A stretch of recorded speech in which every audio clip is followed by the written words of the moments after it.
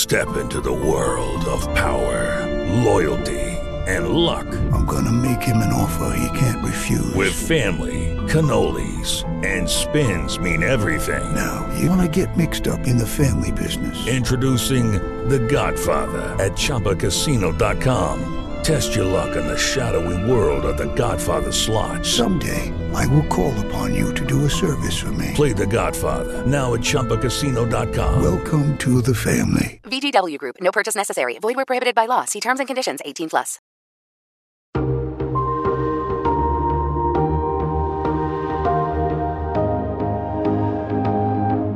From Variety, celebrating more than 115 years covering the business of entertainment, this is the Award Circuit Podcast. You know, a few years ago, I woke up from a nightmare that I was an aging, character actor waiting for the phone to ring, and I screamed. My wife awake. She said, "What happened?" And I said, "I just had the most terrible nightmare." Todd Field began his career as an actor, but when that didn't really pan out, he became a celebrated auteur. I'm Clayton Davis.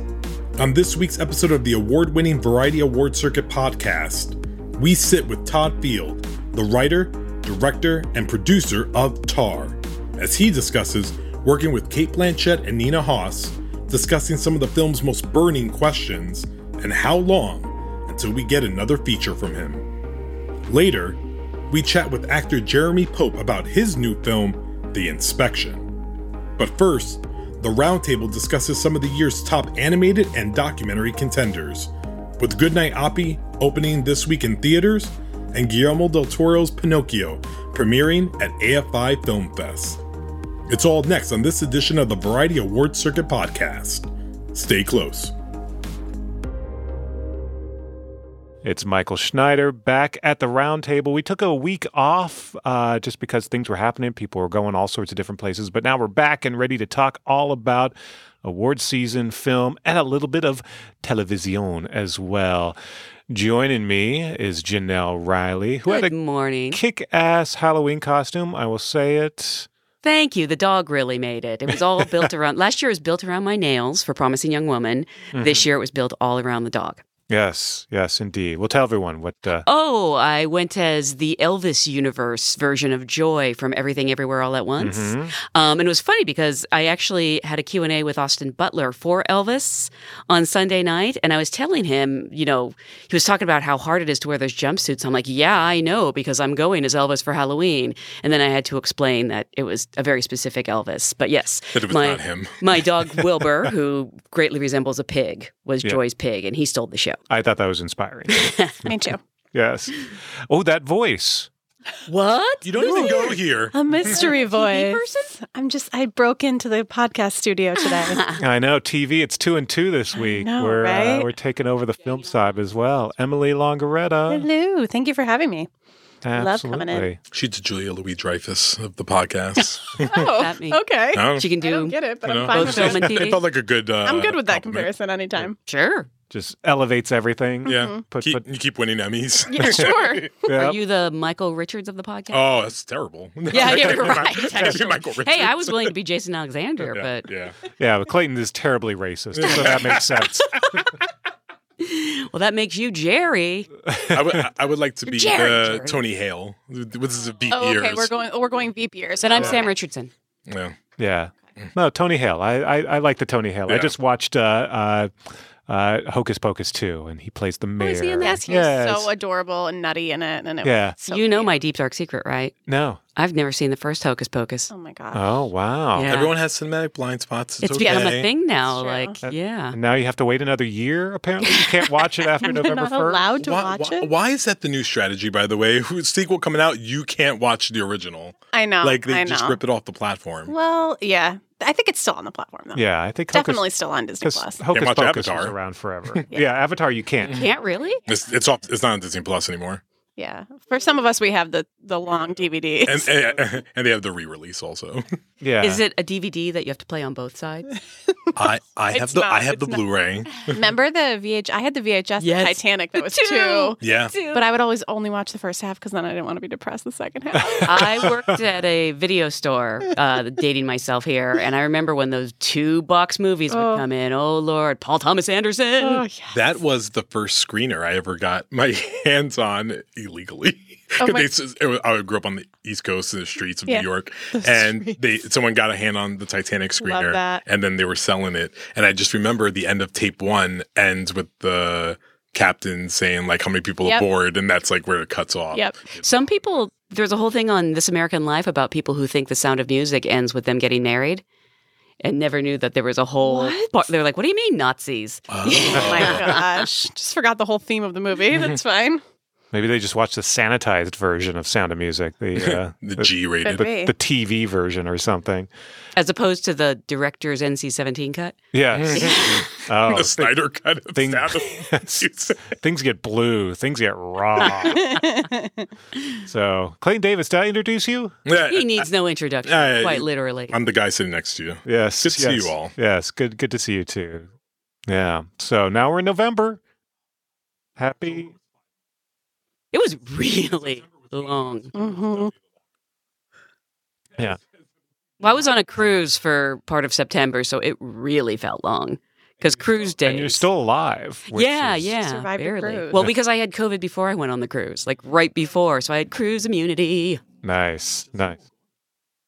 I mean, I don't blame her. I don't know if I want to go Ever again. since the COVID ship that just stayed for months, she's like, I can never do that. And I was super hesitant, and there was a part of me that when I got COVID was like, all right, I can cruise. Like, no.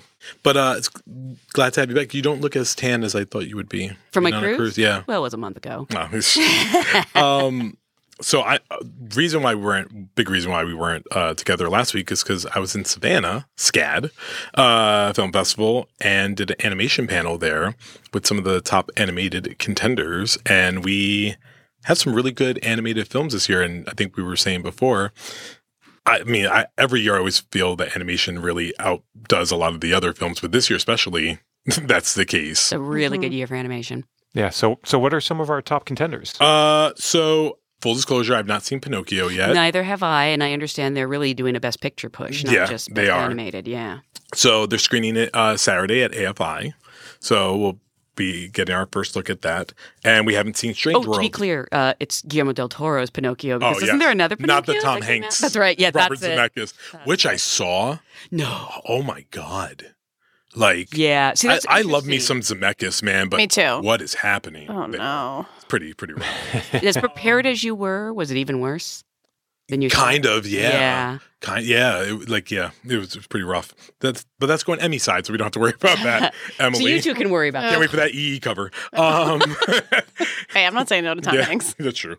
But yeah, some of the best films this year, big, not surprised, Turning Red still resonates all these months later. And Domi Shi, the director, on the panel talking about the first time she ever saw Aladdin and thought he was so hot and said she had to draw him. And then she had a whole sketchbook full of Aladdin drawings. And when she was in college, called her cousin and said, "There's a book under my bed. You need you to get rid of it." Because it came to her like in the middle of the night. But Prince Eric and Aladdin were both big gateways for me. Yeah, for sure. I love me some Belle and Jasmine. I also love Belle. Belle was a big Belle Jasmine was a beautiful. big one for me too. Wasn't big on Ariel though.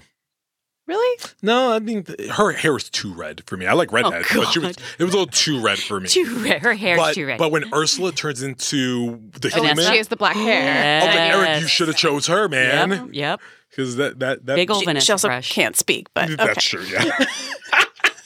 Wendell and Wild from Henry Selick, Nightmare Before Christmas director, back Oscar nominated for Coraline. Have you seen Wendell? Yes, yet? it's Did you very like it? charming. I liked it a lot. It's a little overstuffed, but I would rather something be more ambitious than less. There's a lot going on in that, and so many. It's just so fun to see Key and Peele back together again. Yep, and then voice of Angela Bassett, who's also in a little independent film, Black Panther: Wakanda Forever. I haven't heard of it. Tiny. Yeah, Tiny. What's that? Premiered last week.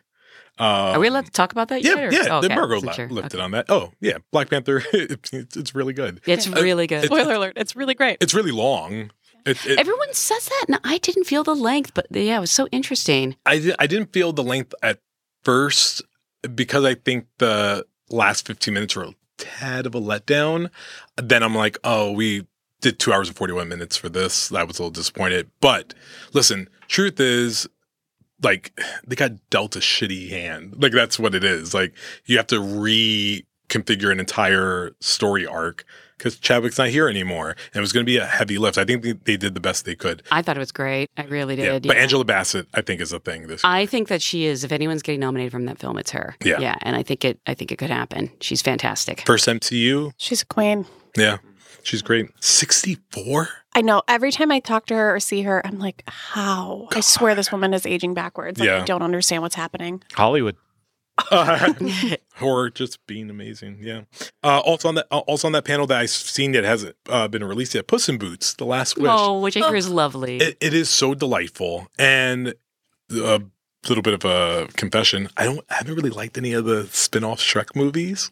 Like I like Shrek 1 and 2, and then I didn't like anything really after that. Weirdly, Shrek 4 is good. Yeah, I Shrek Forever After. I remember that came out, and I was like, when is number 4 in a series ever really good? But Puss in Boots is like really, really good and it's super charming.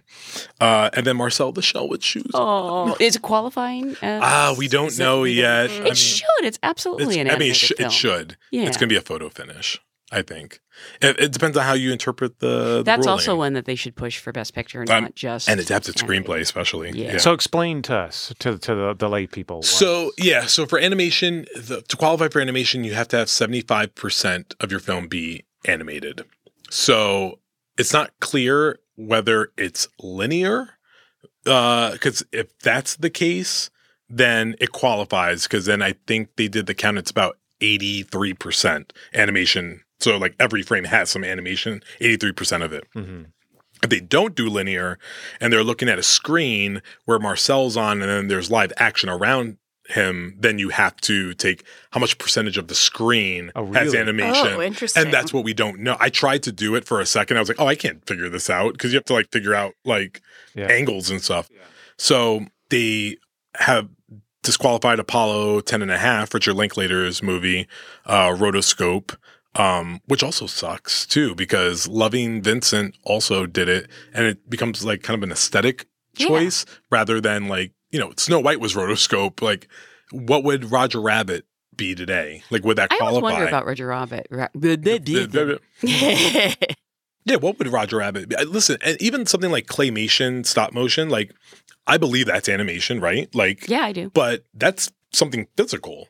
So why is that? Isn't stop motion too? Yeah. So why is that qualified but not actually having something on screen? A lot of people feel like that's why the Lego movie got snubbed because of that last sequence with Will Ferrell. Really? And people got mad and were like, oh, like once you have a little bit of live action, they get like mad. But also there's like Adventures of Tintin was also it qualified. That was mocap, and then it didn't get nominated in the end. So that's another kettle of fish. Yeah, but you start having questions like, what is Avatar then? Like, excellent question. Like, is Avatar animation? I mean, yeah, kind of. I don't think James Cameron will say that, but a lot of other people will. Well, if it meant that he could win both Oscars, I mean, not for nothing, he probably should try to go for it like in that realm too, because we'll see. Oh, did you guys hear the runtime on Avatar: The Way of Water? 27 hours, right? 3 weeks? Is that what it is? 3 hours and 11 minutes. Yeah.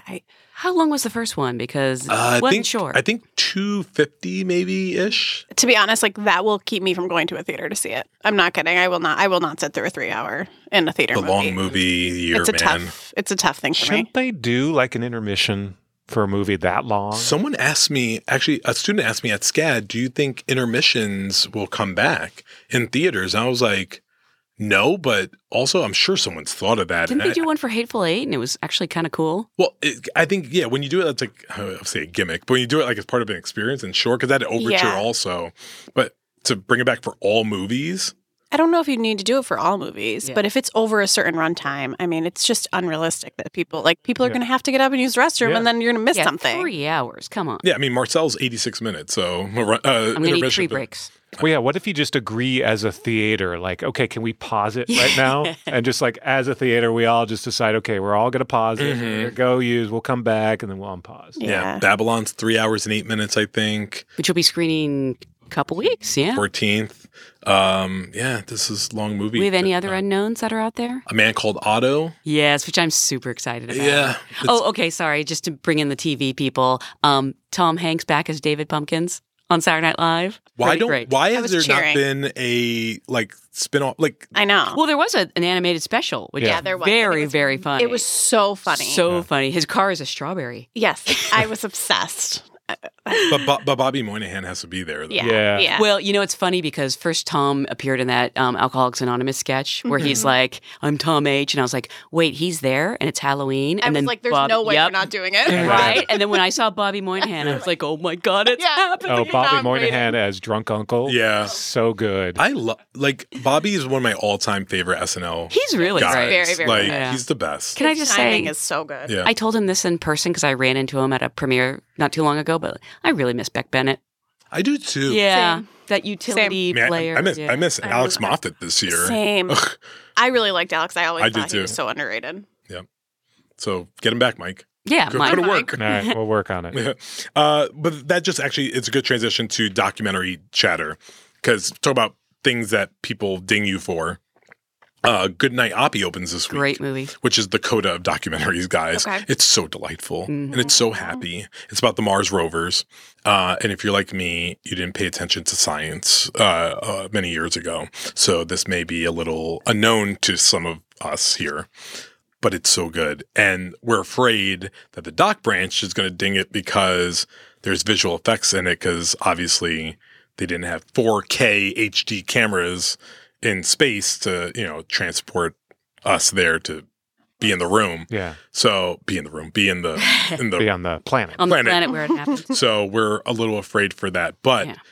Supposed to be a 90-day mission, and it lived for 15 years. I shouldn't say lived, but you know what I mean. it did live because that's what you think. Yeah. It's Wall-E. Like they're two Wall-Es. It looks like Wall-E. Yeah, I'm telling you, I live for the day that we get a documentary in Best Picture, and I would love for that to be it this year. Yeah. So what do you think? Is it going to be docked or? I mean, I think it makes a short list, and then we'll see after that. The documentary is always the hardest Yeah, to predict the because they always seem to punish the most popular, quote unquote, If documentary. we're ranking the worst branches, like that have the most problems, it's doc branch first, music branch second, animation branch third, and doc branch is by far the most problematic. They just cannot. You almost don't want to be the most popular documentary of the year. You want to be the second most. Mm-hmm. They hate archival docs. They hate recreations. That's why The Rescue got snubbed last year. There's a lot of stuff. But when there's an overabundance of, And they hate Mr. Rogers. They've made that do very hate clear. Mr. Rogers and Jane Goodall. Well, that's right. And there's not the Emmys as saving grace anymore either. You can't. Which is weird. Can't That only speak for both. applies that side, but not the other way around. Yeah. You can. So if you apply to, if you submit for Oscars, you can't go to Emmys. But if you submit for Emmys, you can go to Oscar. Oh, I didn't think that was the case. It's only a rule on the Emmy side because I looked into that last year and it was very strange.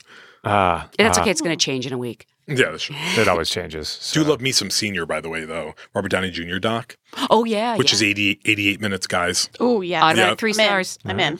Tell you, you're under 90 minutes, you'll get good coverage Yeah, I of would say Variety. under like the three numbers. Like if it's under 100 minutes, I'm in. Someone said on Twitter, they said, when did 2 hours become the new 90 minutes? Really? That's what it That's so feels like true. right now. All right. Once you have to have 2 VHS tapes, then I'm out. All right. So, Emily, what are you watching? I am really enjoying The White Lotus 2. It just premiered. It's such a good cast. I actually think I kind of like it more than season 1. I know that's kind of like a crazy thing to say, but an amazing cast. Aubrey Plaza, standout. Megan Fahey. I'm so happy she's finally getting the due because loved her since The Bold Type, and I feel like now everyone's jumping on the train that I've been on for years. So I'm excited about it. 2 White, 2 Lotus. Theo James Theo James and prosthetics. I haven't seen it yet, so it's fake? It's fake. Oh. I think if you pause it, you can actually tell that it's fake. Did you pause it? That's what I've heard. Slow-mo. That's what I've heard. Better or worse scene than Sebastian Stan's? I mean, it's not as fun. Okay. It's not as fun. That's for sure. There's no talking happening, so that's a bummer. I will say, I mean, it's November 1st, so I can say, I mean, I'm watching a lot of Christmas movies, let's be honest. Yay! So that's really what's happening. Tis the season. Do you have a favorite yet of the new Christmas Story bunch? Of the new ones, I don't yet because I haven't watched enough yet, so I don't want to judge. I have one that I watch every year that's a Lacey Chabert one. And it's called A Wish for Christmas, and I literally DVR'd it. I think 4 years ago, and it airs 100 times over the season. But I just DVR'd it so that like when I'm in a mood, I can just put it on. And Do you have siblings or your only child? I have an older sister. Oh, you must be the best auntie. Like the best auntie in the world. I really am. I'm gonna start bringing Sophia and Noah around you. They need a good positive force in their life, so they can all watch Hallmark movies. They're just wholesome, wholesome brand. Like I'm Emily. actually the aunt who reminds like my niece and nephew who are a bit older. They're like just out of college, but I remind them constantly of shows that are like not Netflix shows that just go on Netflix later. Like they were like, "Have you ever watched All American on Netflix?" And I'm like, that's a CW show. Right, but right. okay. Give credit. I'm like, Yeah. please Are they stop. familiar with the Girls sequel. 5 Eva? They Now are. moving to They Netflix? are, yes. Oh my god, It's going to be huge. Girls 5 Up. I'm moving to Netflix. That is going to be huge. I'm So excited. so happy for them too. I'm really happy for them. if they do the Cobra Kai treatment and get comedy series, and Renee Elise Goldsberry gets in, I mean, it's a good world to live in. to be fair, like, I mean, there's a lot of shows that could move over to Netflix that really deserve it. For someone who is the only one in this room that watches Peacock, I can say that. I watch some Peacock. Good. That's why I watch SNL now. Because who's up that late? I know. Yeah. I know. I can't. But also, you should recommend Family Ties to your niece and nephew.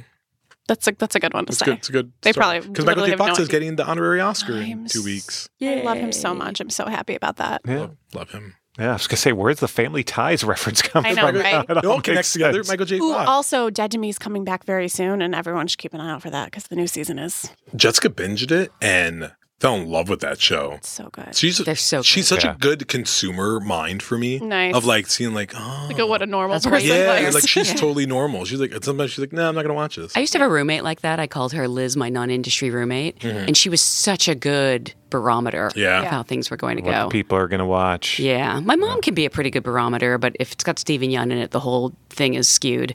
So, That's me with Stallone. So everyone's like, "Well, have you seen Tulsa King yet?" I'm like, "You can't even ask me what I think because like I could it could be the worst thing in the world," and I'm like, A+. You're a Stallone fan? My cat's name is Sly. How excited are you for Creed 3? I mean, I can't I don't think he's in even say Creed 3. I mean, I just feel We'll like see. there'll be like We'll a see. flashback Yeah. or something. He has to do something. Yeah. Wow. Well, on that note, everyone. Creed 3 Tokyo Drift. We're giving more Fast and Furious references. That's what we're doing here. So what's opening real quick Good this night, weekend? Oppie. Good night, Oppie. Good night, Oppie. Yes. You're gonna cry. It's a good cry though. It's Oh, not good like, cry. It's not like you're Yeah, bawling. no. It's not like a cry in the sun or like close. Well, or I've cried a lot this year. From Scratch on Netflix. Bring Oh, tissues. Whew. When's Bring that me cry? tissues to my bedroom where I watch Netflix. Yeah. Yes, bring tissues into your bedroom. Honestly, just thinking about Coco because it is Aw. Dia de los Muertos today. I Yes. Oh, Coco. Oh yeah. Coco's a, Coco always makes me cry. That's a ferocious cry. Yeah, it's like an Cry. ugly cry. It's an ugly, like catch my breath cry. Yeah. Oh, my Oh, God. did I ever tell you, just last, this is where we end with. I took Sophia to go see Coco with me at a press screening, and it was him singing to his grandmother at the end at whatever. So I was crying. Yeah. I'm going to Remember cry me? now. And it's dead silent in the theater. And Sophia turned to me and she goes, "Are you crying?" Loud as hell. The entire theater erupts in laughs. And I beat her. I did not beat her. I should have beat her. that's not I really fair. should have beat her. We really need to edit this. I did not beat her. But it was like, I can't believe you. I love like it. no loyalty at all. Inside voice. Also opening wide this weekend, Armageddon Time, which is not about an asteroid. Not. Okay. It's not the sequel to the Bruce Willis hit. Okay. Is this Jeremy Strong? Jeremy Yes. Strong.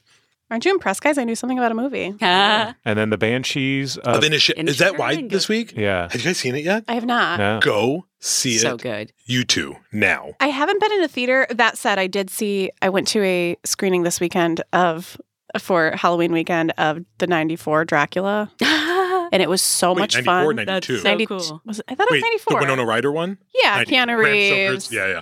Keanu Reeves is so bad in it, but it's so Oh, enjoyable. no. I think It's so enjoyable. I cheered through the whole thing. That's such a good run of Keanu Reeves, by the way, of him like really trying something different. Oh, yeah. Because then right after that, you get Much Ado About Nothing. Yeah. And I think he's really interesting. Justice for Keanu Reeves. Let's be I honest. love him that run. Matthew Exactly. Perry doesn't like him, No, but we no. do. Team Keanu. Sorry, Matthew Perry. Yeah, I don't think anyone is not Team But Keanu here's my with thing. that one. Friends is my favorite TV show, but Speed is my favorite movie. So I'm so torn.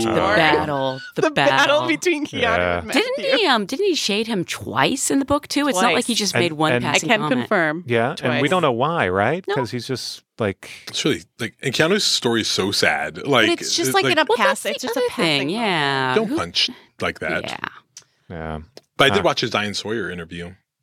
Matthew Perry. Yeah, it was enlightening. Like you do feel something. I also cried in that, but that's just.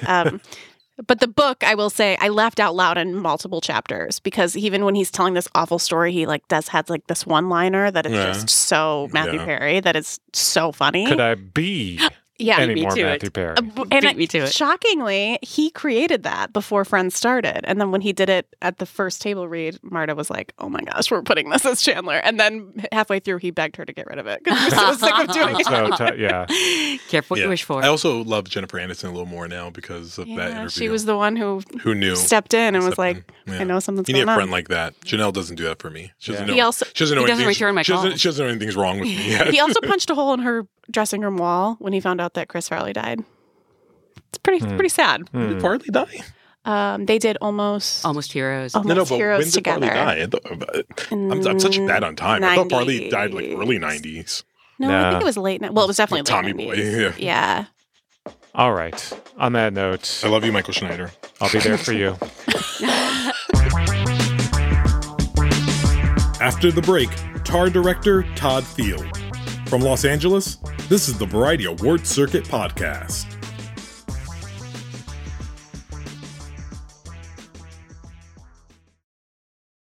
With the Lucky Land Slots, you can get lucky just about anywhere. This is your captain speaking. We've got clear runway and the weather's fine, but we're just going to circle up here a while and get lucky. No, nothing like that. It's just these cash prizes add up quick. So I suggest you sit back, keep your tray table upright, and start getting lucky. Play for free at LuckyLandSlots.com. Are you feeling lucky? No purchase necessary. Void where prohibited by law. 18+ terms and conditions apply. See website for details. And we're back. It's the Variety Award Circuit Podcast, and I'm Clayton Davis. It was on the set of Stanley Kubrick's Eyes Wide Shut that Tom Cruise took then actor Todd Field to the side and told him he would one day be a director. That moment with the star of Top Gun Maverick had a profound effect on Field, with previous acting credits that included Radio Days in 1987 and Sleep With Me in 1994. Now, 16 years have passed since Field's last film, 2006's Little Children, was released in theaters. And he's back, with his finest film yet, Tar, starring Cate Blanchett. Tar focuses on the fictionalized Lydia Tar, played by two-time Oscar winner Blanchett, who plays a lesbian composer who becomes the first woman to conduct a major German orchestra. Time is the thing. Time is the essential piece of interpretation. You cannot start without me. See, I start the clock. You know, my left hand, it shapes, but my right hand, the second hand, marks time and moves it forward. However, unlike a clock, sometimes my second hand stops, which means that time stops. Now, the illusion is that, like you, I'm responding to the orchestra in real time, making the decision about the right moment to restart the thing or reset it or throw time out the window altogether. The reality is that right from the very beginning, I know precisely what time it is and the exact moment that you and I will arrive at our destination together. After premiering at the Venice and Telluride Film Festivals, the film opened to rave reviews from critics, firmly placing it in the middle of the Oscar race across all categories. I recently caught up with Field to talk about Tar, and of course, began grilling him on what he's been doing in the 16 years since Little Children. Well, I was doing what you're doing. I was raising children and trying to keep the lights on and stay busy and, stay interested in stuff, So, where did the idea of Tar come from? Where did it all stem from? It's always, it's really, like, how do you honestly answer that kind of question? And it's a fair question. I don't really think in, I'm not a plotter, I normally think about characters. Like, I'm interested in people and watching people's behavior. So, I'd been thinking about this character as a character, not set within any milieu or anything, for probably 10 years. Yeah. So, I mean, that's where it started. And a lot of people may not know this, aside from being a producer, director, screenwriter, you're also a composer. You love music. You actually went to school for music, I believe. Yeah. I mean, I wouldn't call myself a composer. I was a young, hungry, fledgling journeyman jazz musician. I was a trombonist. I played a bit of piano, and most of my friends that I played in bands with then are still playing. But that was a long, long time ago. Your movie has generated such conversation in the general public, but I will be even more specific in the variety offices, particularly between me and my colleagues, just breaking down scenes. And one of the things we all agree on, that we want to read the script, like the descriptions, the stage direction, everything about in that script. We just have to digest it. How does one write something like this? Because it's so specific, so particular, and we know you're a very detailed filmmaker. So how did that come alive on the page? Like it always does. I mean, you sit down and, I mean, the difference here, I suppose with, most of the other writing I've done is I've only written, I adapted some stuff when I was a fellow at the American Film Institute, in the early 90s. And when I came out of AFI, I was commissioned to write anything I wanted. It was one of the sort of like dream things that you think is going to happen out of film school that never happens, that happened. So I wrote an original script, and, I felt very raw about it because it was, essentially like my 400 Blows, my signature coming of age piece. And I gave it to my then agent, who said the 1980s was not an era, and I was so depressed by that I never showed it to the people that hired me to write it, and I kind of put it away. And I mean, for the next however many years it's been, I can't do that kind of math, 27 years or something, I've only adapted material. So that process is, is very specific depending on what you're responding to and where that leads you in terms of somebody's work, and it's oftentimes it may be someone or you're collaborating with, or you may never meet them, but with this script, the studio just kind of said, write whatever you want. And it was the beginning of the lockdown, and they had no idea what I was going to do. None. And, not even like a one line, like they had no idea the genre. No idea. They thought I was writing something for an actor, first of all. They had no idea I was not writing I did write something for an actor because I don't believe in gender distinctions for performers, but, they had no idea I was writing this for Cate Blanchett, and had no idea what it was about, anything. Basically, Peter Kujawski said, write anything you want. We just want to make a film with you. And that was a very nice thing for him to say. But by the same token, when somebody gives you that kind of freedom and respect, you're desperate to meet it head on. And so there was a reasonable sense of anxiety for me when I handed the script in, and the script came very quickly. I wrote it in about 12 weeks, which is very fast for me. Wow. 12. First of all, I need to be better, because I can't, 3 months to write something that rich and detailed. But you have to understand, it was the lockdown. I think we forget now. I mean, look at you and I are sitting here. Just think, it's the end of March 2020. Where are you? Yeah. You're in your house. It's frightening outside. You're going to have to hazmat up to get to the market. You're only going to go every 3 weeks. Maybe you make a deal with your partner. I'm going to go this time. You stay home. You decontaminate when you come home.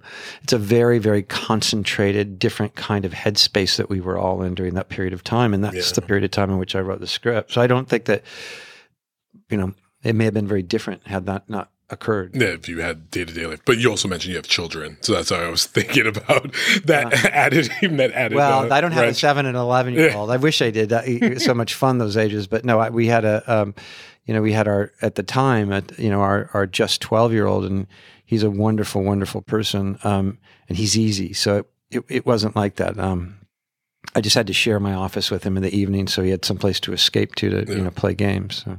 See, video games are important. I was talking about this recently with my wife because my daughter was like saying that she was like bored about something, and I was like, during the pandemic, you guys, Netflix was here. If the pandemic happened in 1995. Yeah. God, we would have died. Like, there's no way, because we couldn't go outside. There were we would have been at the mercy of whatever was on TV, and TV wouldn't have come back right after, because I don't think we would have gotten it together. It's true, but you think we also would have been in a very particular moment, which is, I mean, forget 1995. Think about pre-Reagan. Think about before the FCC, before the wheels came off the wagon, when you had 3 networks and 1 independent channel, and where you weren't allowed to have political bias or anything like that in terms of the reportage that you were receiving. So in many ways, I think it may have been much more stable and less frightening for us. That's a very good point. I want to go back a little bit to how Todd Field, writer-director, comes to be. And we are all aware of your acting career that came In the Bedroom, and I've will always hold the greatest spot in my heart for you in Twister, alongside the great Philip Seymour Hoffman, Bill Paxton. All my favorite people are in that. Alan Ruck is in that movie. Everybody's there. Tell me about your acting career. I guess it's hard. Did you enjoy it? Did some that you ever thought about maybe coming back to? No, no. I a few years ago, I woke up from a nightmare that I was an aging, character actor waiting for the phone to ring, and I screamed. My wife awake. She said, "What happened?" And I said, "I just had the most terrible nightmare." I did enjoy it. As a young person, it was thrilling. I mean, it was magical. I really enjoyed it, and I enjoyed the people I worked with, the people you mentioned. That unfortunately died way too young. Bill Paxton and I made 3 movies together. We were very, very close friends. So were our sons, I got such an education in terms of the filmmakers I worked with, and people that were really generous with their time, and the sound people and cinematographers, the art department, the craft people. And I got to travel the world and get paid for it. That's a fairly rarefied experience, to be sure. But yeah, I did it for about, 5 or 6 years, and then quit to go to film school. And while I was in film school, the last film I had made was this film by Victor Nunez, and it went to the Sundance Film Festival and won the Grand Jury Prize. I didn't have an agent. I had nothing. I had my attorney, and so I started getting offers for films. So for the next 10 years, I was kind of paying off my film school loans, acting in movies, but I was kind of finished with it by that point, Yeah, chasing tornadoes, it's hard to do day in, day out. It was hard. If you talk to others other cast that worked on that movie, they would tell you about, being pelted with real hail out of machines and having our scalps split open and having to get stitches and things. Yeah, it was very exciting. Yeah. So speaking of another great that we haven't heard from in a while, the John DeBont movies were such a staple of the 90s. Oh yeah. I just remember, so I'm always ready for more of that. Let's walk into In the Bedroom, which was nominated for Best Picture back in 2001. Features my favorite Marissa Tomei performance ever, which can be blasphemy because my cousin Vinny is very much around, but she is fantastic in it. As is Tom Wilkinson and Sissy Spacek. What do you recall about that being your first outing as a writer or director? Well, it was a film that I had wanted to make since I had been a fellow at AFI. And I remember we had an instructor there, Deju Magyar, and I had shown him the short story Killings that the film's based upon. And he said, it's too much for a short. You could never do it. And he was right. And so I kind of put it away. And I did another of Andre's stories called Delivering at School. but it was a film. It was a story that had really, it stayed with me as things do. When you read something, oftentimes they take on a life of their own after many years, and you go back to it and you say, "Oh, that's not what it was," And when I was working on this film in England, Eyes Wide Shut, Tom Cruise Tom took me inside and he said, you're going to direct. And I said, oh yeah, no, I went to film school, I'm directing. He goes, no, you're going to direct. What are you going to do? And that was a pretty profound moment to be asked that question, especially with the tremendous amount of enthusiasm and energy and certitude that Tom brought to that question. Yeah. And so I went home on the Christmas break and I thought, I'm going to do this. And I had said, the rights are tied up. He said, well, you go get those rights. You find those rights, And a year later, as we were wrapping, I had the script, and I had partners on it. And, I gave Stanley the script and I was able to sit there and actually talk about things, And that was a pretty inspiring kind of manifesto in terms of feeling like I had to make it, and especially after Stanley passed away, I really felt like I had to make it. Yeah, Stanley was one of your mentors. Like I remember reading somewhere that you learned a lot. You said that you learned a lot from him. Yeah, I think Stanley is a mentor to every filmmaker who's ever lived. He was a gigantic figure for everyone in film school and even before film school. And I'd known other people that had worked with Stanley and had, driven them crazy, asking questions. So, but there's certain filmmakers I worked with that were extremely, you tend to, when you work with people that are really closed off and don't want to talk about process, it's probably because they're really insecure. Mm. I was lucky to work with some people that liked being asked questions and liked to ask you questions. They were bored with their own opinions, and were willing to share, willing to come to bring you in and show you stuff and ask what you thought. And that's really the thing is like, what is this thing? What does it look like and how does it work and how might you do it differently? And that's, that's the basic. I can't just brush past this. By the way, I skipped this part. Tom Cruise, essentially Maverick, telling you go be a director, go make that you can do this. Yeah, he's basically pushing me onto the fighter jet. And first of all, have you seen Top Gun Maverick? Of course. Yeah. I'm waiting for the person who goes, no, I actually haven't gotten to it yet. No. Did you love it? Just of course. Yeah, absolutely. Are you kidding? Yeah. I'm terrific, man. It's amazing. And Joe Kosinski did a hell of a job. It's great. Looking at someone like Stanley Kubrick, one of the rare filmmakers I can say, that has a large body of work that never missed. I don't think he ever made a bad movie. And that's we can't say that for even people I love. And I love Kubrick also, but everyone's like, they have one that I'm like, but he never missed.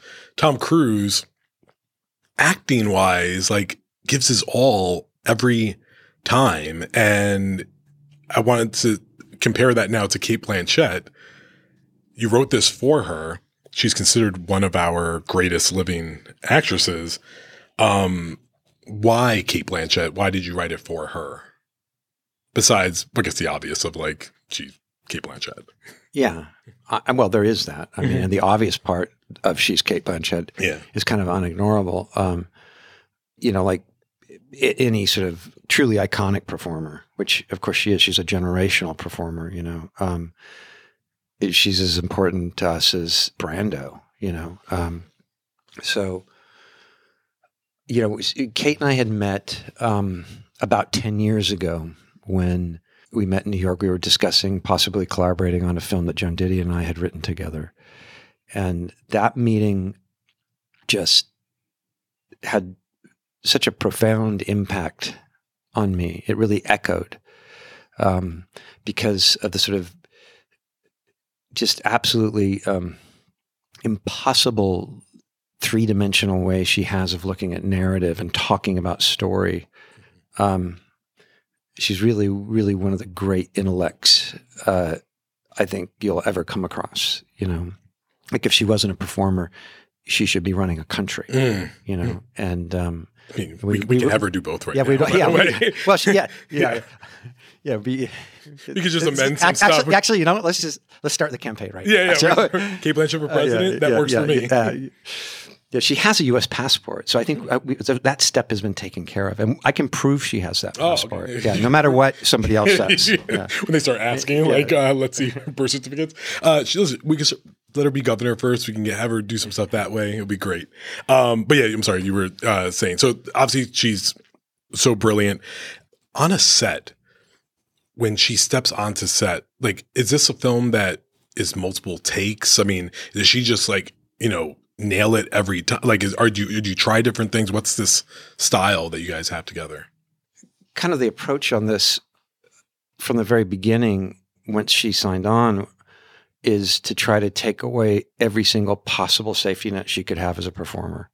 So that if she's walking the line, she's walking the line. There's no safety for her at all. And I think for the most part that we followed that, you know. She didn't know that. I probably should have had more, I should have been more transparent with her about that as a practical matter. But about 3 weeks in, she came up to me, she said, you don't do any coverage, do you? Wouldn't it be great if we covered this thing? And I said, no. And she said, don't you want to do a close-up? No. So we got into this, we fell into a rhythm where, you know, basically the way I like to work generally with actors is the set, there's no one on set but the actors. And then we've rehearsed, you know, before the day, obviously. We rehearse again on the day. I block the rehearsal, and then I bring camera in and say, okay, we're on a 29 millimeter lens. The camera's 3 feet high, no tilt. We're in the corner over here. We're going to do a little move when she comes over, just so that they're not ever working around us. It's the other way around, you know. And so we really got used to that rhythm where she knew that there weren't going to be any cutaways. She knew that they would be single takes. But in terms of like how many, it really depended, you know. It depended on what we were trying to do. Yeah. I've read, I've heard this said a lot, even recently, 90% of directing a movie happens in pre-production. 10% happens on the actual set. The blocking, the thinking about where the camera's going to be tilted, like how stressful was that period? Like, did you already, what is on the screen is exactly what you envisioned prior? You went for I think it's not nervous. It's only nerve-wracking for you when you don't. If you're building, it's not nerve-wracking at all. It's really simple. You know, like Marco, our production designer, is a great builder. He has an architectural background, but you don't have a budget to build all the time. So the sets that he built, it was like, that's, you know, Christmas time. Very simple. But most of it was a scouting film. Okay. And that was very stressful for me, and definitely stressful for Marco, because I had a very particular thing that I wanted out of both her previous residence in Charlottenburg and her present residence in Mitte, in terms of how she moved through that space. And we just weren't finding it. And those things came together very, very late. I mean, almost up to the first day of shooting. Really? Yeah. Where is that house that her and Nina shared together in the film? It's an undisclosed thing. I need that house. Well, we all need that house. Yeah. No, it's one of the things I had to agree to, because no one's ever been allowed to shoot it, was that I could never disclose where it is. Yeah. It is. I said it's the best house in a movie since Parasite. I always say I want to live here. I don't care where it is. I'll find it or construct it somehow, or I'll win the lotto. Either one.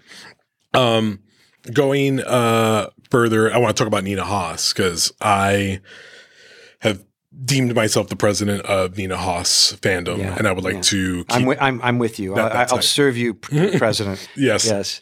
She is extraordinary. Barbara, Phoenix, just two examples of how great she is. Yeah, she's. Did you know it was her? Yes. Early on. Yeah. That no one else was ever thought about for that part. And once Kate agreed to play it, we started talking about other parts, and we were both saying at the same time, Nina Hoss, Jinx, 1, 2, 3, 4, 5, 6 up, and then very nervous. But it turned out actually that Nina was shooting at the time in Budapest, as was Kate. So they actually ran into each other in the lobby of the hotel. and sent me a picture of themselves together. So they had a fair amount of time, months ahead of time, where they could get sort of a little bit acquainted, at least en passant. So that was great, and so the conversations with Kate had we had 9 months of sort of preparing before we were on the ground in Berlin, but Nina too. We had several months of conversations that then continued into into rehearsals. So, and she brought. She's a very, very, unique performer, very, very smart, very soulful performer. And she really surgically came in with just a feather and said, I think you might be missing something here. What if we tried this, And it was simple as that, because as soon as she said it, you were like, yes, that's exactly right. And the whole, as if you took a golden thread through this film and wove it through there.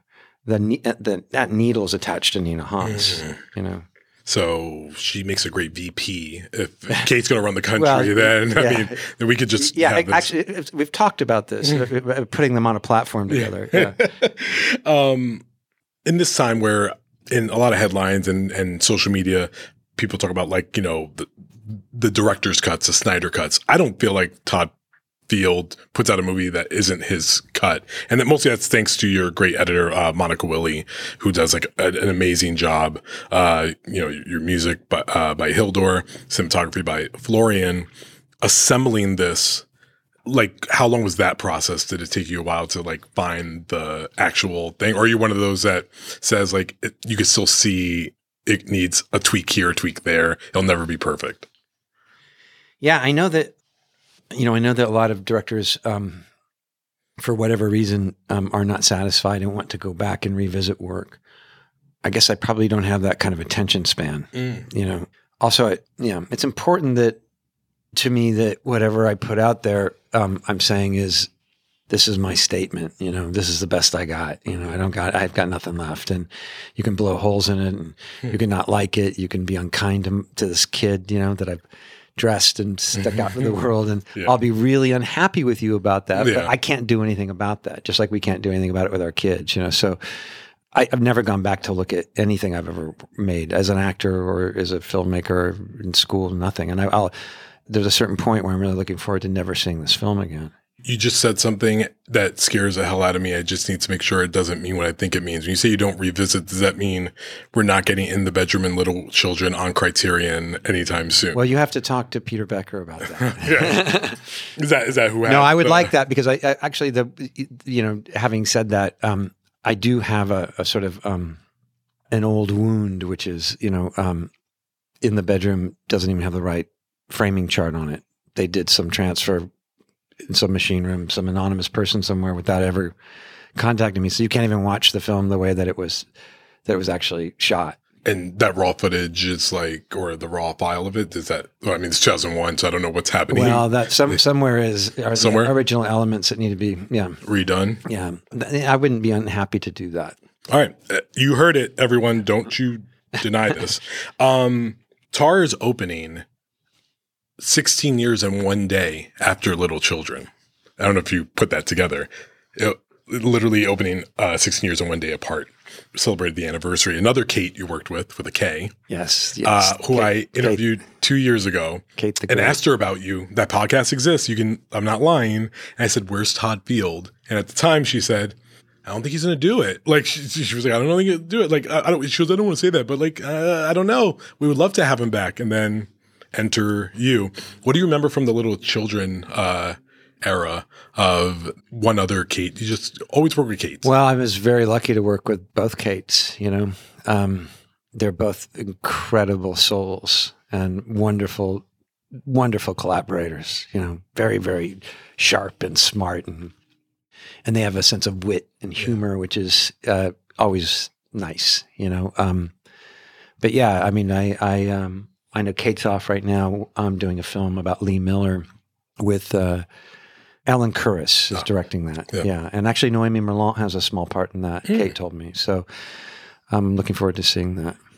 What is this because it's been 16 years, what is the press tour, the opening of a movie? How does it differ now versus then? Obviously, there's been a lot of talk about what Tar is about. Everyone has a different interpretation. And we talk about its commentary on quote unquote cancel culture there.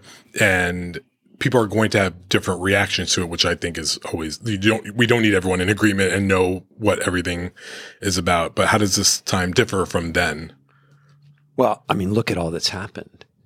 I mean, we have a huge amount of overdue rage and unrest based on just, historic imbalances and a patriarchy that's doesn't really do us many favors as a species. So it'll be interesting to see how things actually net out and if things improve. But the main thing is I think that we keep talking, and that we're allowed to talk to each other and with each other, and that conversation is as rich as possible. So we have a chance to find some common ground with one another. I do want to circle back though, because you were asking me about working with Monica Willie, my editor. That was just the most incredible privilege. She is a remarkable editor. And I think oftentimes, she's won every possible accolade in Europe for good reason. But she's never worked on, it's funny to call this an American film because it's not really an American film, but because she works frequently with Michael Haneke and Uli Hanisch and others. But a lot of times we get rewarded for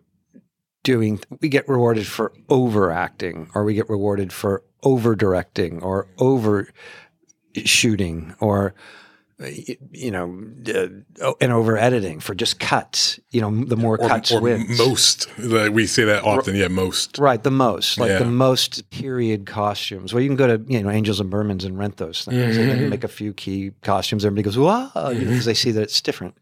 That contrast, but it's where you don't see the contrast that the truth lies, and it's much, much more difficult, generally speaking. And I'm being general, but in the specific, what are the rhythms for an editor? What's your sense of pace? And that's like being a conductor.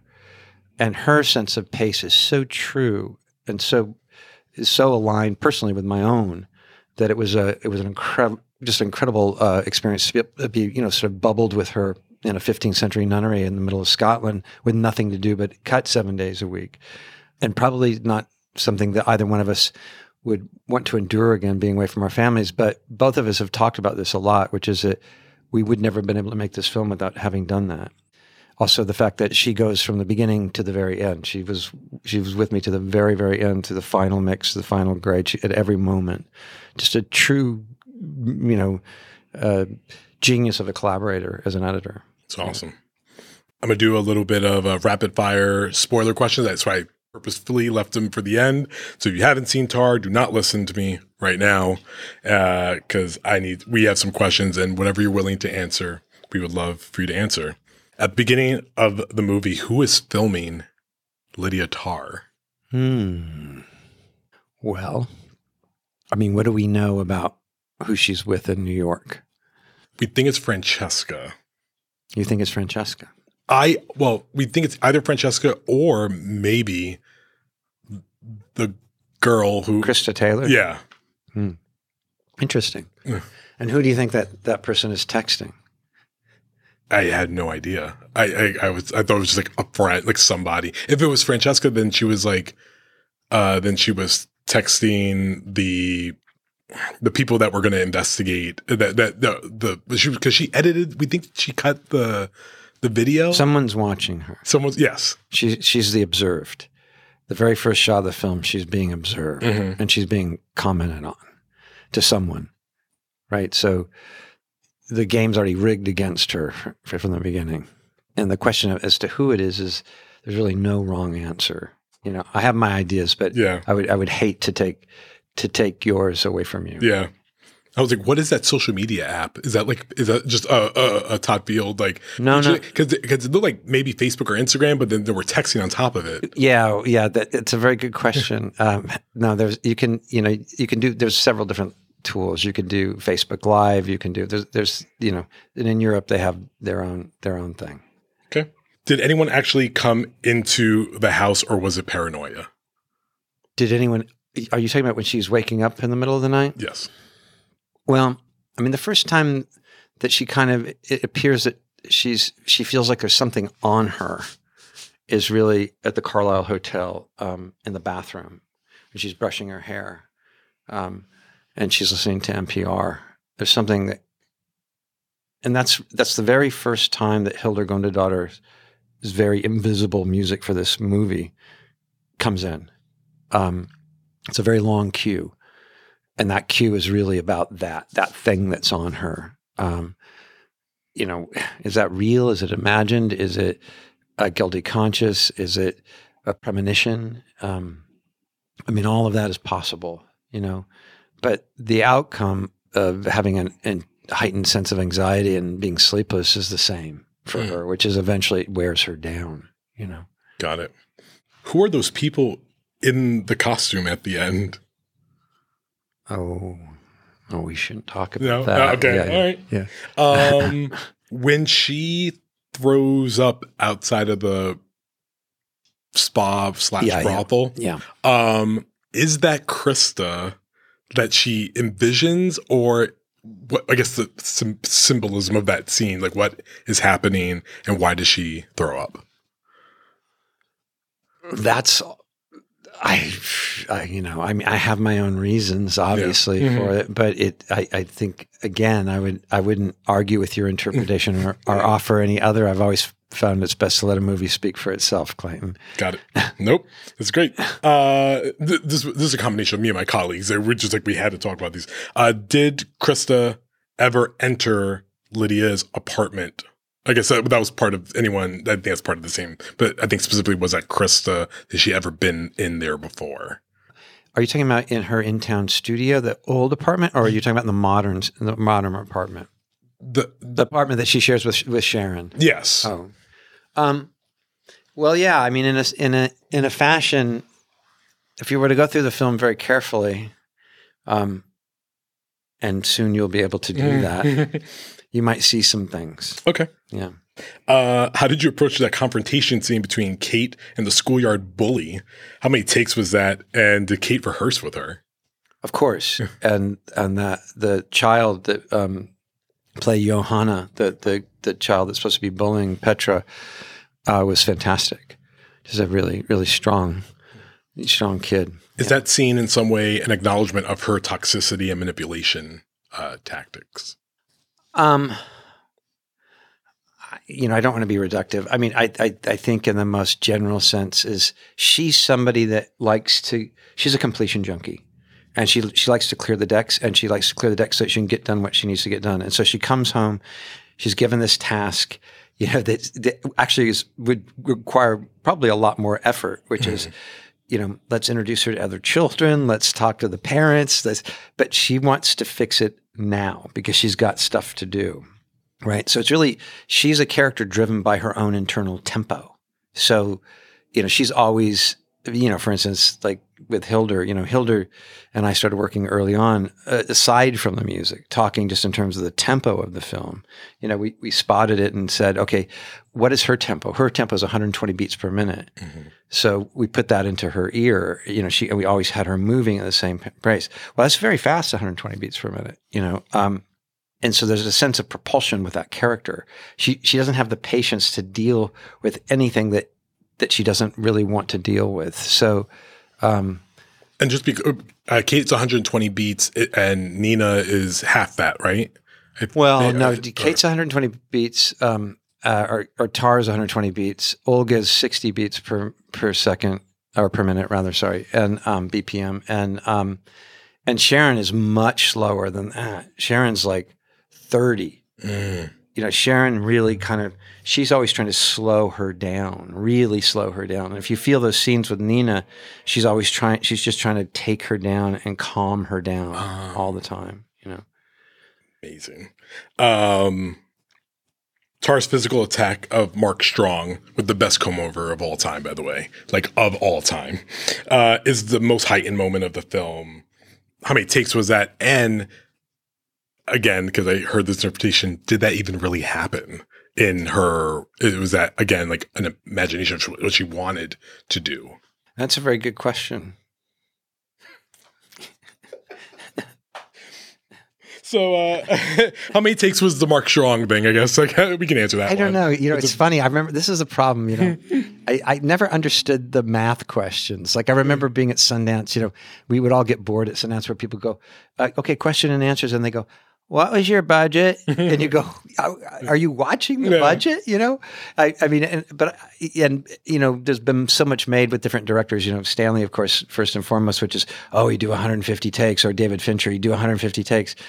I couldn't possibly tell you. Yeah. I mean, it was a very deliberately blocked scene, and I don't think it took many. I think the only take that was technically challenging was I had a 36-foot techno crane that I wanted to do the shot where she's coming out from stage right, and everyone swore we couldn't get it up there, and finally we figured out a way to get some hydraulics and get this base up there because it was the only way to actually achieve that shot. So that was hard because she's coming right at the camera, and that's the way it needed to be done. But it's also a really scary thing when you have an actor coming toward a retractable camera, because sometimes those things stop. Yeah. Which means that time stops. And it means the actor stops really fast, I'm just taking this all in.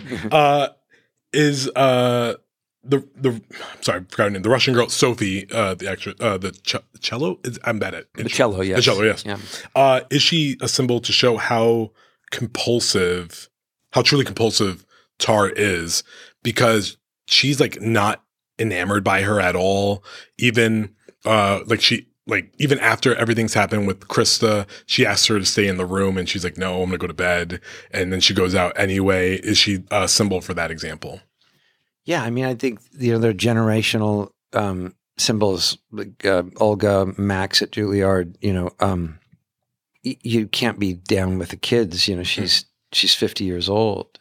It's time to leave childish things behind and let that generation live their own life. So, but in terms of that character, yeah, I mean, that character is supremely exciting on many levels. One is she simply doesn't give a shit. Mm.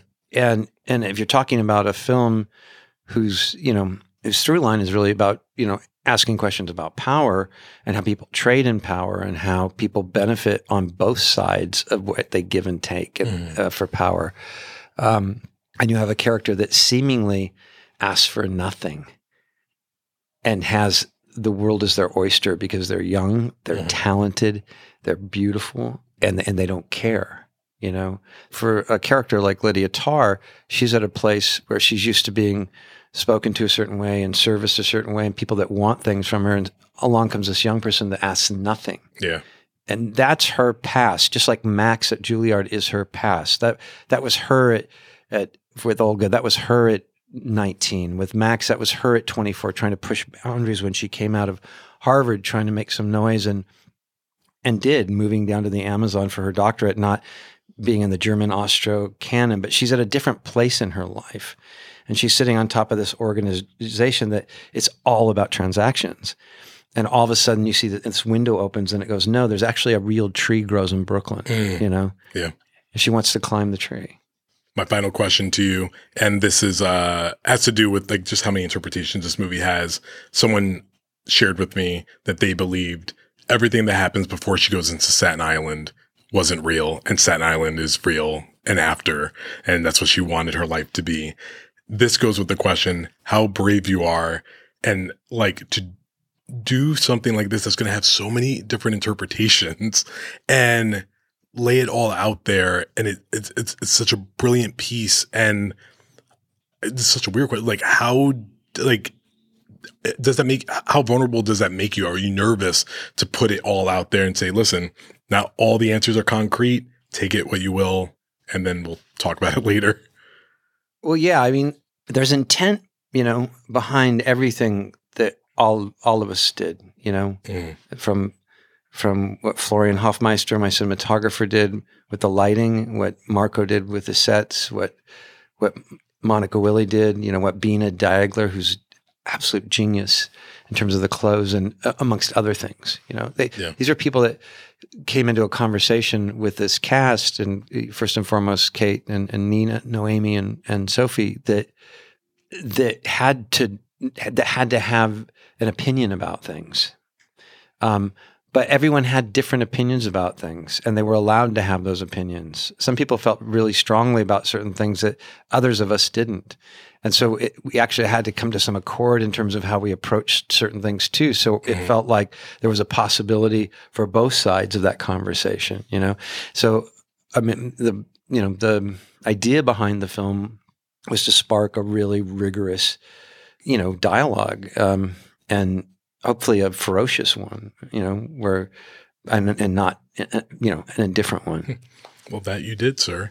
Are you going to make me wait 60 more years? And are you still making The Creed of Violence? I know that was like on the docket at one point. Oh, man.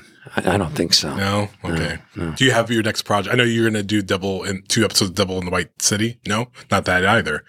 All right. What's your next? When do I get to hear from Todd Field again? I don't know. I have a bit of work that I've kind of had to put off, and they've been very patient for some writing that I'll start hopefully soon, and stay home for a little while. Well, we love and missed you, Todd Field. We still love you, Clayton. And please continue. And you feel free to work with both Kates on your next movie. Throw them together and just see what happens. It's funny that you say that. I have this idea. Stop it. No, I always think of the two Kates a little bit like how we all thought about De Niro and Pacino before they were in that scene, in Santa Monica, Kate Manalini's and Michael Mann's Heat. We were all waiting to have a scene with the two of them, and I think that the Kates they're fated. At some point, they need to work together. Peter Kajowski, it's right there. Do it. Do it. Thank you very much, Todd. Thank you, Clayton. That's Todd Field, writer and director of Tar. Distributed by Focus Features, the film is now playing in theaters. Bathroom stalls, showering Marines, and flashlights under the sheets. That encompasses A24's newest film, The Inspection. As Ellis French, Jeremy Pope takes the lead in Elegance Bratton's directorial and writing debut, which had its world premiere at the Toronto International Film Festival. The A24 film, inspired by true events, is a showcase for Pope and full of Oscar clip-worthy scenes. I recently spoke with Pope about his love for Broadway, his upcoming opening alongside Paul Bettany, and being seen in Hollywood. I began by asking him about this latest journey. It's been a beautiful ride. It has. And I'm just trying to remain as present as I can be. There's so much on the schedule, so many places to be, and so many amazing people to talk to. And this is a first for me to have a film where I'm leading in this way. So just trying to enjoy it, you know, and be present and have fun. But I feel good. Today I feel really good. Yeah. So I got you on a good day. You got me on a great day. Elegance Bratton making his directorial debut from a script that he wrote. Birth of a filmmaker, an auteur. He has such incredible vision. What was it like working with him on this project that's a story that's so near and dear to him? Right. I think it was a very specific journey that we went on together that required a lot of trust because, this is his first film. This is a film, like you said, that is so deeply personal to him. And, I'm kind of left with this task to bring up some hard truths and some kind of unanswered trauma, if you will, that he's had to just kind of deal with and is dealing with. So there just had to be, a large amount of space that we created of trust for each other and with each other and kind of hold each other's hand through it. And I'm very proud of him and happy for him. I think I took this job after reading the script and falling in love after connecting with him, but really just wanting to protect him. And because I just knew that by him being so vulnerable and opening up his heart and his truth and his story to the world, you know, that's one of those things when you do something like that, when you give yourself away, you can't get it back. And I knew as a Black queer filmmaker, you know, that he I didn't want him to feel alone, and that I wanted him to feel like he had people that champion him for who he is. So I'm just very grateful to be on the side of us sharing the film, and him to be in such great spirits, and for people to be receiving his story with love and with compassion, because I feel like we did our job well, and that was kind of all I wished and asked for, and for this project. Yeah. What the film does so brilliantly is, you know, I think on the marketing side, on paper, people will see, you know, a gay man going into the military and existing during the time of Don't Ask, Don't Tell. Right. But the crux of everything that exists in the film is rested upon the relationship between Gabrielle Union and yourself, right, and her character's acceptance of her son's life, and not having the rosy narrative acceptance moment that people want in films like this. It brings real life.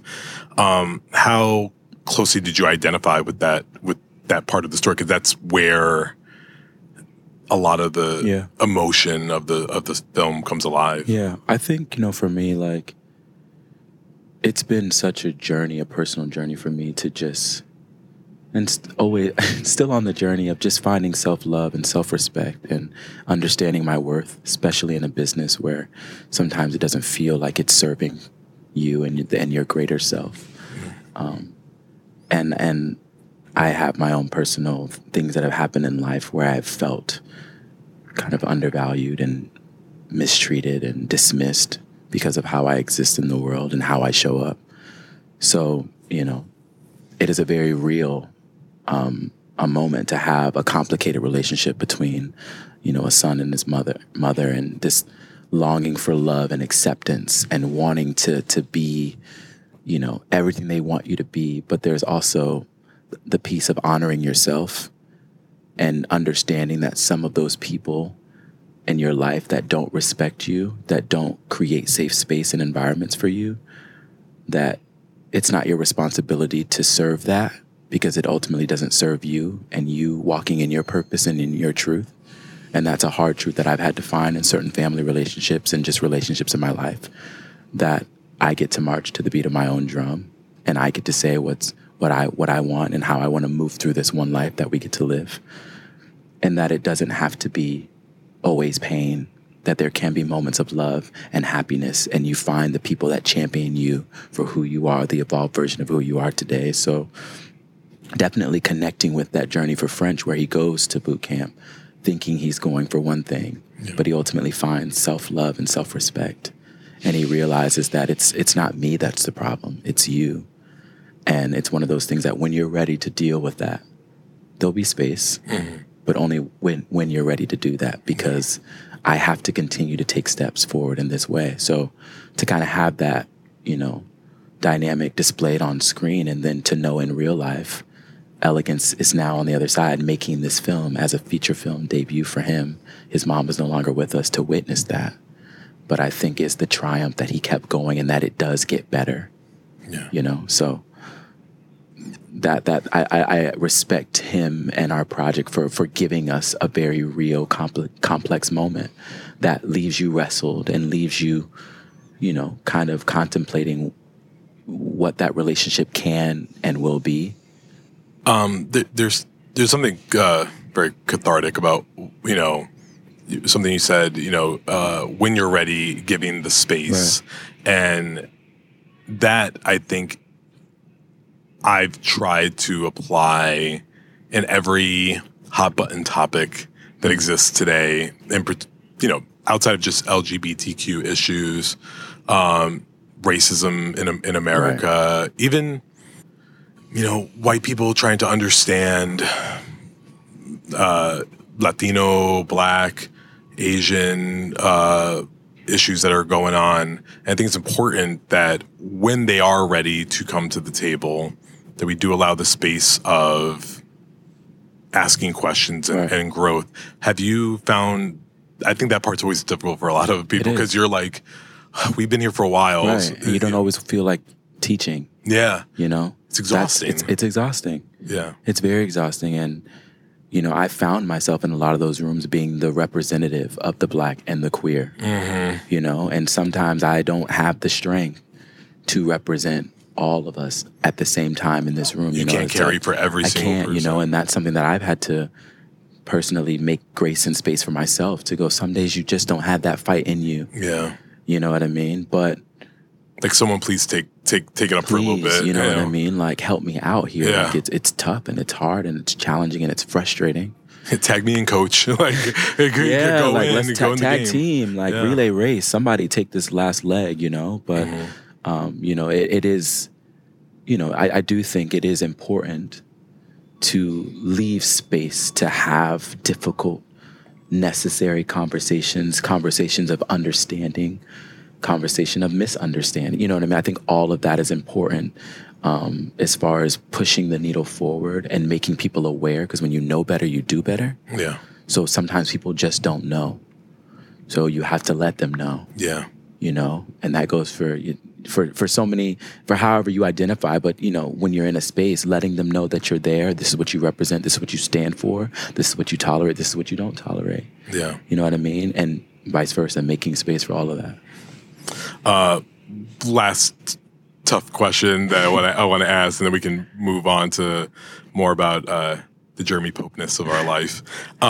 We are ahead of the midterm elections right now, where we are coming off the repeal of Roe versus Wade, and very well known that if conservatives take the House and other things, they're coming for gay marriage next. Like, you just know that that's their next on their agenda.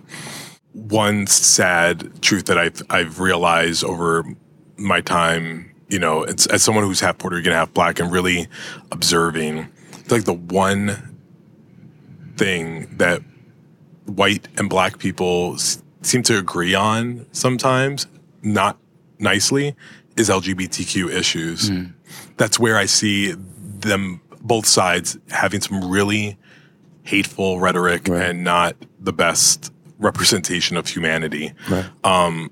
What do you have as a message for a pathway?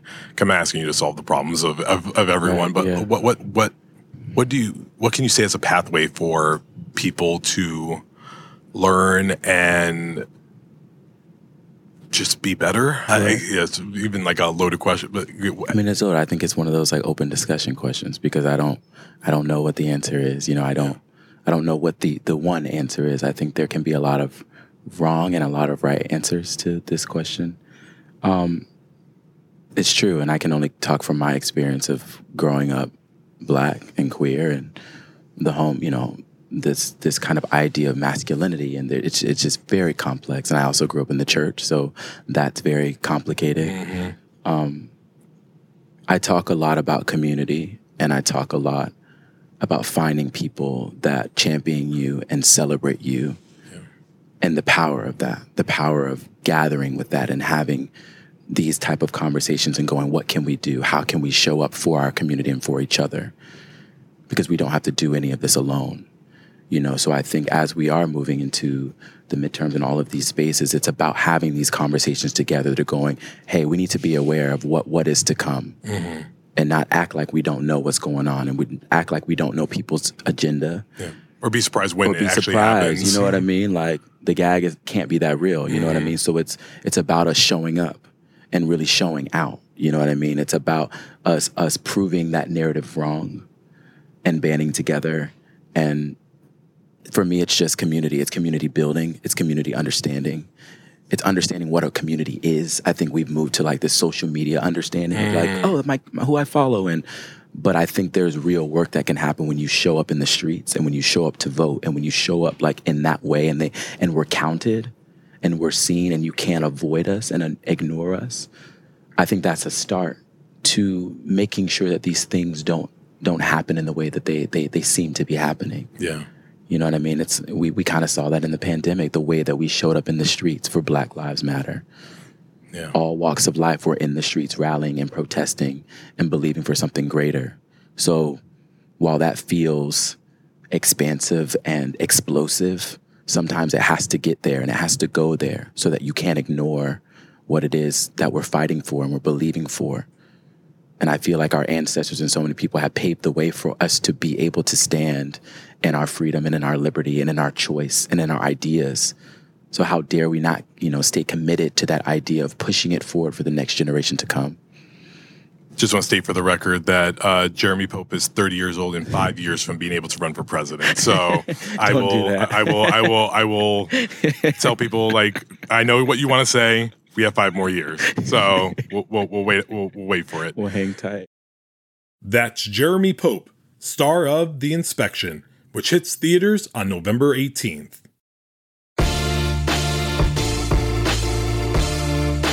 And that's it for this edition of the Variety Award Circuit podcast. Drew Griffith edited this episode, and Michael Schneider is the producer. Be sure to subscribe to the Award Circuit podcast on Apple Podcasts, Stitcher, or wherever you download podcasts.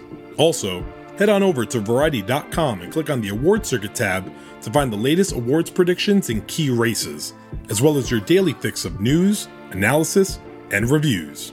For Jazz Tanke, Janelle Riley, Emily Longaretta, and Michael Schneider, I'm Clayton Davis. We'll see you on the circuit.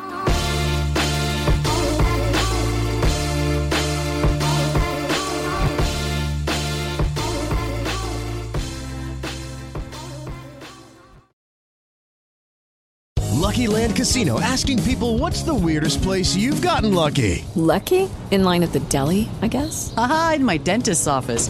More than once, actually. Do I have to say? Yes, you do. In the car before my kids' PTA meeting. Really? Yes. Excuse me, what's the weirdest place you've gotten lucky? I never win and tell. Well, there you have it. You can get lucky anywhere, playing at LuckyLandSlots.com. Play for free right now. Are you feeling lucky? No purchase necessary. Void where prohibited by law. 18+. Terms and conditions apply. See website for details.